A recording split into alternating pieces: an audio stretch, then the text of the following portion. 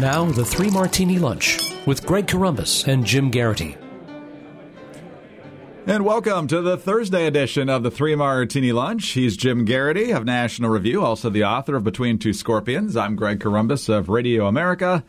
All crazy today. Only crazy martinis across the board. So let's just dive right in and start north of the border. So, Jim, so many times we have these betters than us telling us what is appropriate, what is not appropriate. And then when they get caught doing it, all of a sudden the rules kind of change. We talked a lot about Ralph Northam earlier this year and his blackface scandal from his medical school yearbook. He's still in office.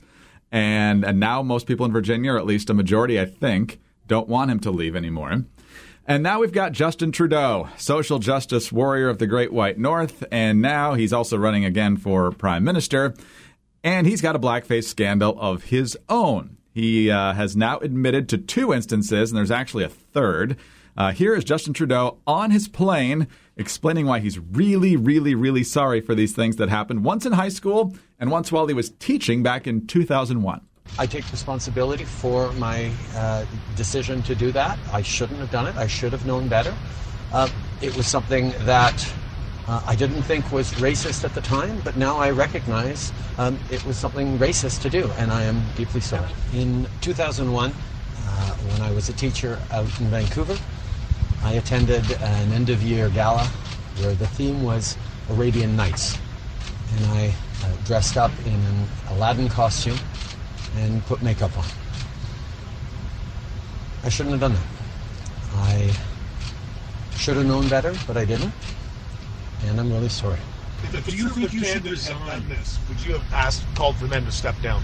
I think there are people who've made mistakes in this life, and you make decisions based on what they actually do, what they did, and on a case-by-case basis. Case-by-case basis, Jim. In case folks missed the question, it was if somebody else did this from another political rival or something, would you want them to resign? And it's a case-by-case basis, which you're seeing in kind of the reaction because you're not seeing a lot of libs saying it's time for Justin Trudeau to go. He is sorry there, Greg.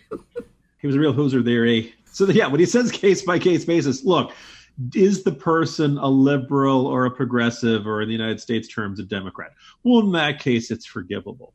Is this person a political opponent of the left? Well, in that case, it's unforgivable. That person must be canceled. That person must be driven from their jobs, driven from office. They must be made, forced to pay the ultimate, the highest consequences possible. I think what's kind of just delicious about this one is that, first of all, I mean, Justin Trudeau's whole image is built on the idea of being this supremely tolerant, the ideal, the McDreamy hunk of progressivism who stands for multiculturalism and tolerance and understanding. And oh my goodness, he's the last person in the world who would ever put on blackface and brownface multiple times.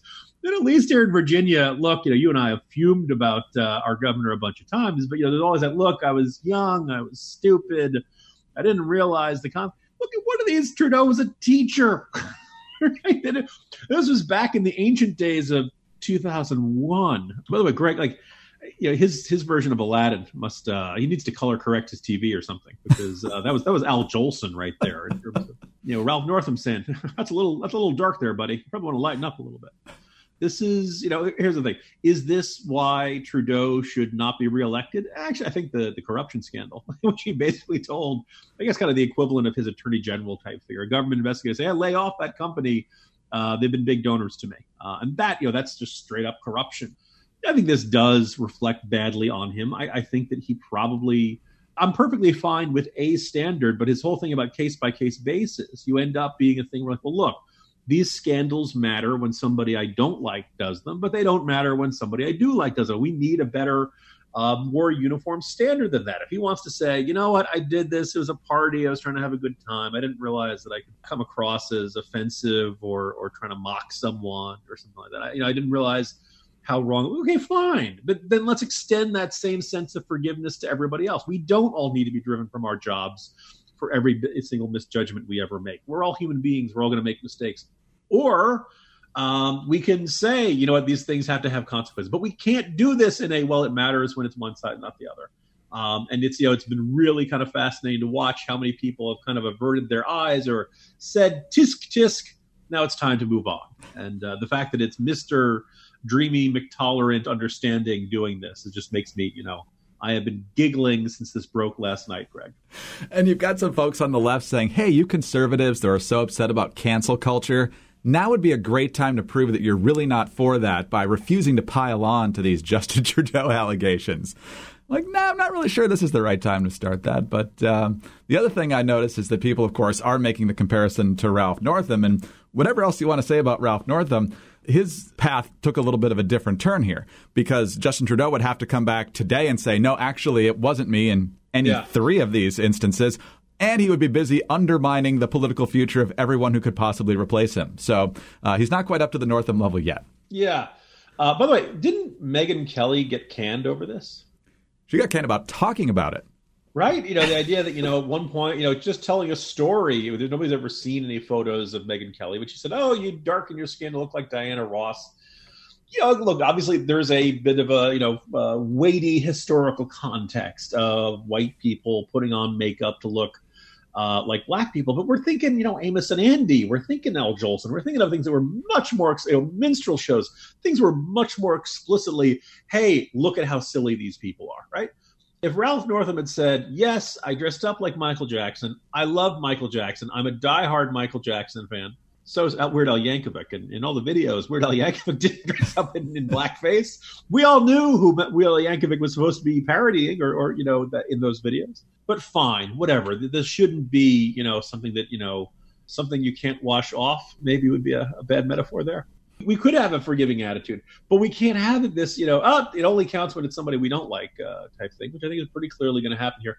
Again, we'll see what happens. It looked like Trudeau was already in trouble heading into this election. I know the Canadians are a very apologetic people, but I'm not sure that 3 times and as recently as 2001, just saying you're sorry is going to get him out of this one. How often do you think Robert Downey Jr. is communicating with whatever movie studio put out Tropic Thunder, begging them to take it out of circulation at this point? Well, that's the other thing. One, it's a hilarious, it's a hilarious movie, very off color. Just to anybody who's like, oh, Jim and Greg seem like nice guys. Yeah, it's really, But again, for those who don't know the context, Robert Downey Jr. is basically playing Russell Crowe. He never comes out and says it, but he's playing this Australian actor who is extremely into method acting and who dives into the part and never breaks character, et cetera, et cetera. They're making a Vietnam War movie, and he decides he's cast as an African-American character. So he's wearing blackface, and he changes his voice. And the irony is that he's reasonably plausible and funny. He doesn't look like Robert Downey Jr. And there's all kinds of – what's the fascinating thing is that, someone would say something racist, and he'll get offended by it. And the actual African-American, he'd say, what do you mean, you people? And, of course, the actual African-American next to him says, what do you mean, you people? The joke there is the narcissism and ridiculousness of actors and this, belief that they can dive in and get into the skin of another person.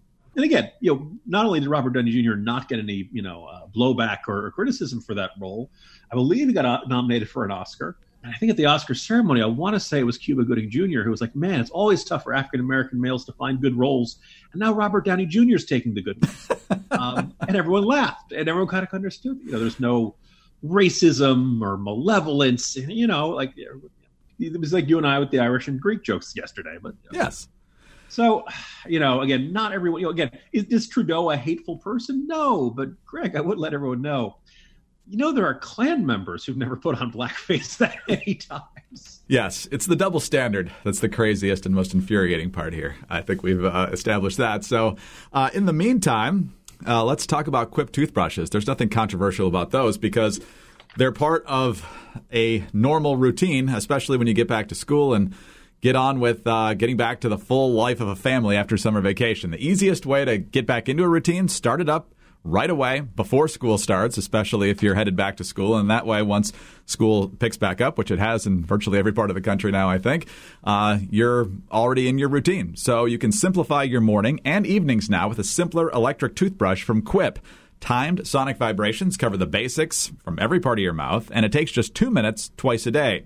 The mirror mount puts brushing front and center in your bathroom as well, which is really nice because your vanity can really get cluttered up a lot of times with all the different stuff that you and your wife use. And so this sticks right to your mirror, and so it doesn't take up space on the counter. It's also a good way to remember to bookend the day using your new brush. And the lightweight, compact design means you can bring it with you on all of those trips, whether it's your last bit of the late summer here or one of those fall getaways coming up soon. So enjoy sleeping in, and then when it's time for the routine, get back up and get brushing those teeth with Quip. Quip has sensitive sonic vibrations for an effective clean that's gentle on your sensitive gums. There's a built-in 2-minute timer that pulses every 30 seconds to remind you when to switch sides, when to go from top to bottom, and to help you clean your whole mouth evenly. Brush heads are automatically delivered on a dentist-recommended schedule of every 3 months for just $5. A friendly reminder when it's time for a refresh and to stay committed to your oral health. Finally, Quip is one of the first electric toothbrushes accepted by the American Dental Association. And they're backed by more than 25,000 dental professionals, and they have thousands of verified 5-star reviews. Quip is awesome. Jim can tell you the toothpaste is great. There's now a kid's Quip, and his kids love the flavor of the toothpaste. My wife loves the Quip brush that she has. Just got the new refill pack of brushes. It could not be easier. They do all the work for you, even while you're brushing. What's not to love? We love Quip, and we take it with us wherever we go. Quip starts at just $25, and if you go to getquip.com/martini right now, you can get that first refill pack of brushes for free.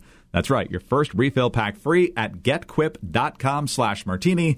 That's GETQUIP.com/martini.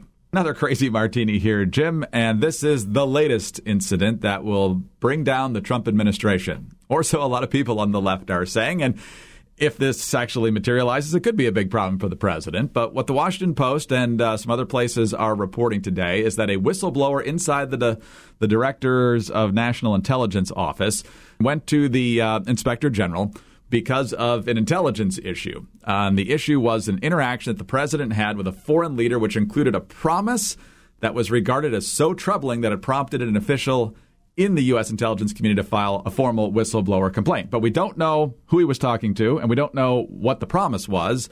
And one of the things that makes this controversial is that the DNI is not actually sharing this with Congress yet, and so Congress thinks there's a big obstruction going on here with this. So a lot that we don't know. It could be serious, or it could be the latest hyperventilation from the media. What do you think? Yeah, and there's a really big range on this.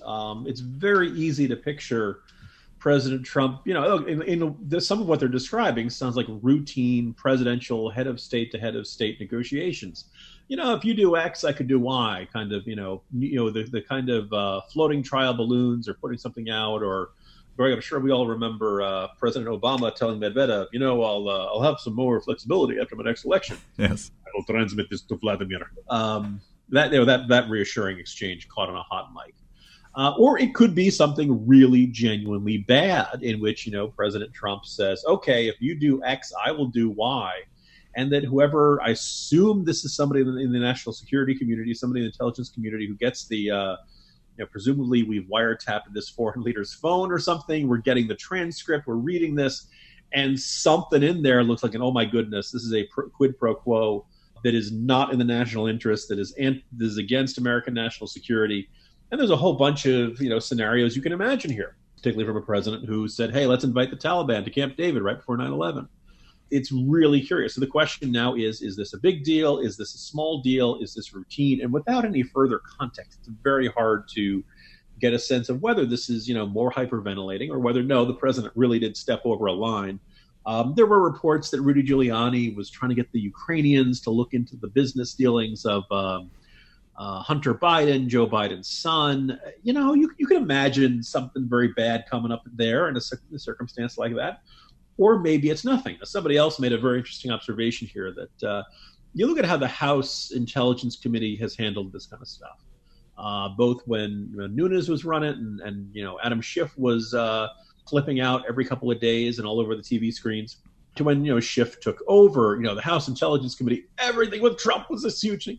There's an interesting contrast. The relationship between Senator Burr and Senator Mark Warner over in the Senate Intelligence Committee was less acrimonious. usually was not flying off the handle. There was a little bit more of a spirit of bipartisan cooperation there. And you could probably make the argument that if, when Warner and Burr flip out, it's a big deal. If they don't, then this is the same old usual suspects saying the same old usual things. So keep an eye on them. As far as I know, they've issued kind of a very pro forma statement of this is something we'll be looking into, but I have not seen them running around with their hair on fire. If there was, if they do, there's a signal this is a very big deal, as opposed to just more of the, somebody heard something Trump said and they decided this is going to be the next big scandal. There's also always the next election, and the next election comes next year, obviously. In addition to the presidential race, you got House and Senate, and the Republicans are really trying hard to win back the House of Representatives, which they lost last year. And, Jim, they've got this great new plan to do it. It's totally new. You've never heard this before.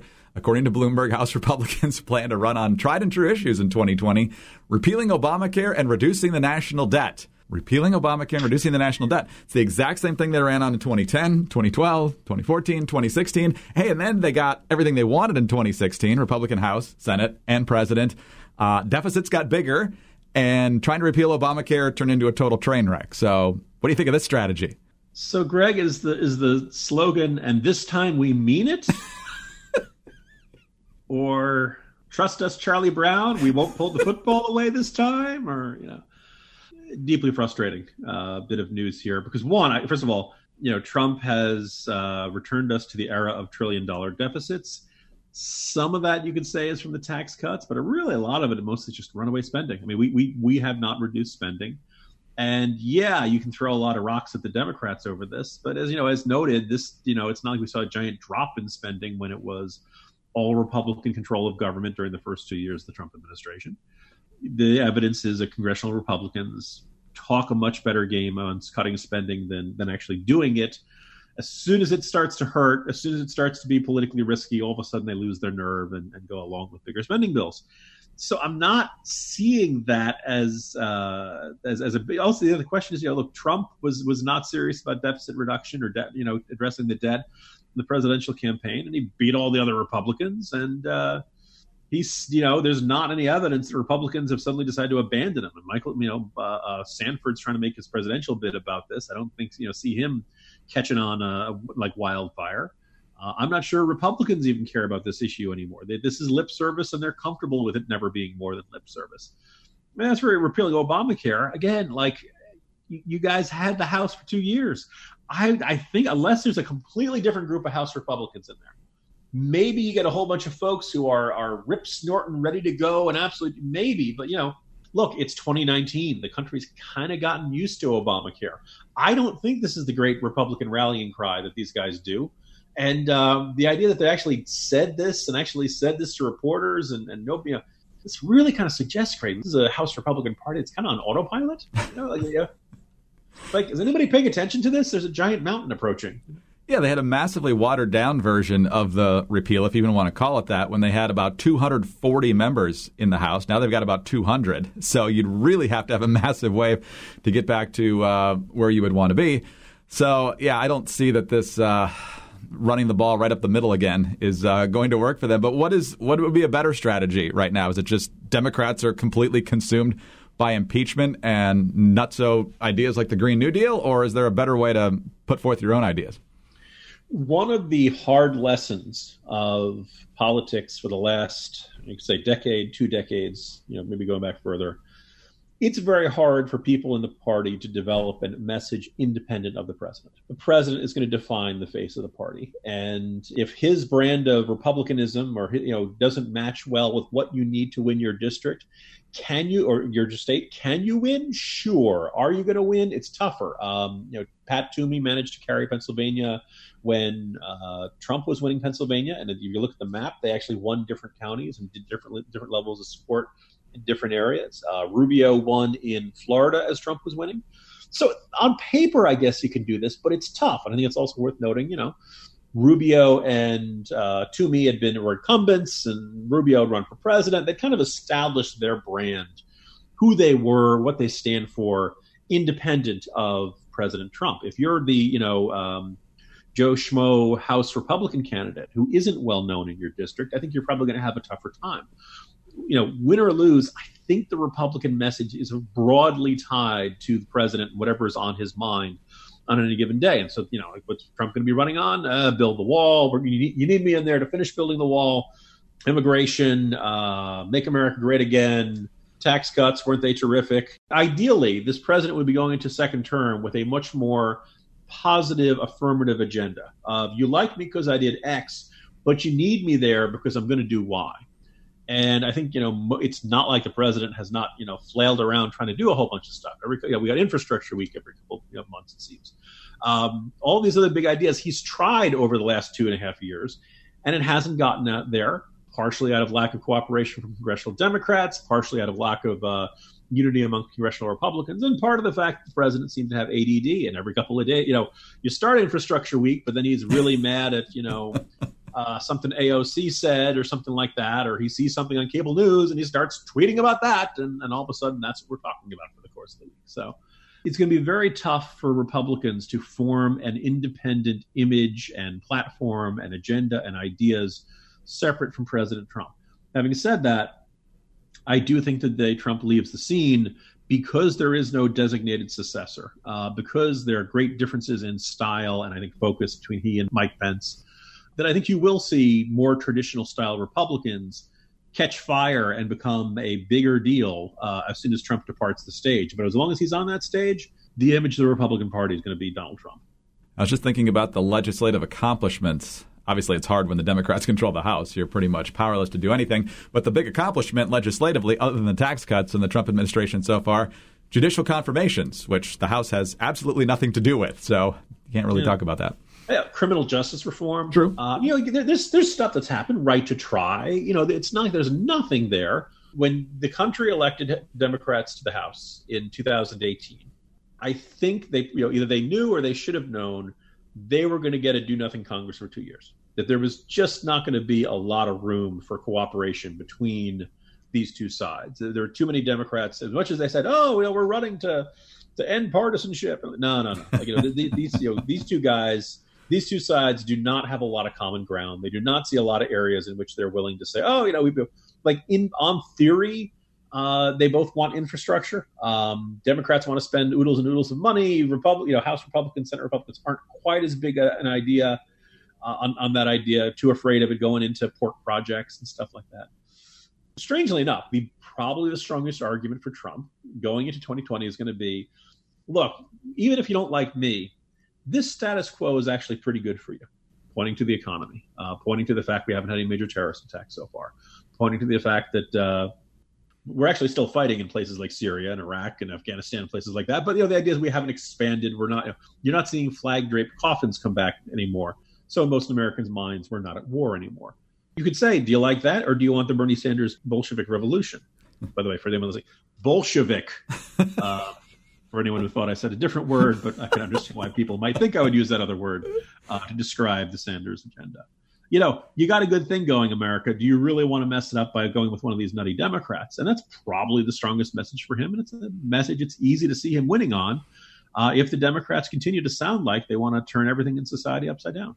One of these days we need to do a little bit of a rant on Bernie's statistics that he throws out there in the debates because they're absolutely ludicrous some of the times. But there was something I saw on Twitter the other day where I can't remember who it was, but it was a female, I think center right. And basically her comment was, I would never actually want to spend any time with Trump or be his friend, but I think I'm going to vote for him. And Trump tweeted back and said, I'm okay with that. By the way, kudos for him for acknowledging that and for being comfortable with that. We know that this is the reports of this president being kind of prickly and look, that's what you need. You don't need to be beloved by everybody. You just need enough votes in enough places to get to 270 electoral votes. That's probably what the president can do when you have this kind of personality and this kind of inherently combative approach to American politics. This is never a guy who's going to have approval rating up in the 55, 60, 70% across the whole country. Jim, another crazy day. We'll see how much craziness we have tomorrow. See you then. Yeah, it's looking like another all crazy day tomorrow. Jim Geraghty, National Review. His book is Between Two Scorpions. I'm Greg Corombos of Radio America. We'll see you tomorrow on the 3 Martini Lunch. In the meantime, don't forget to visit our friends over at Quip. GetQuip.com/martini.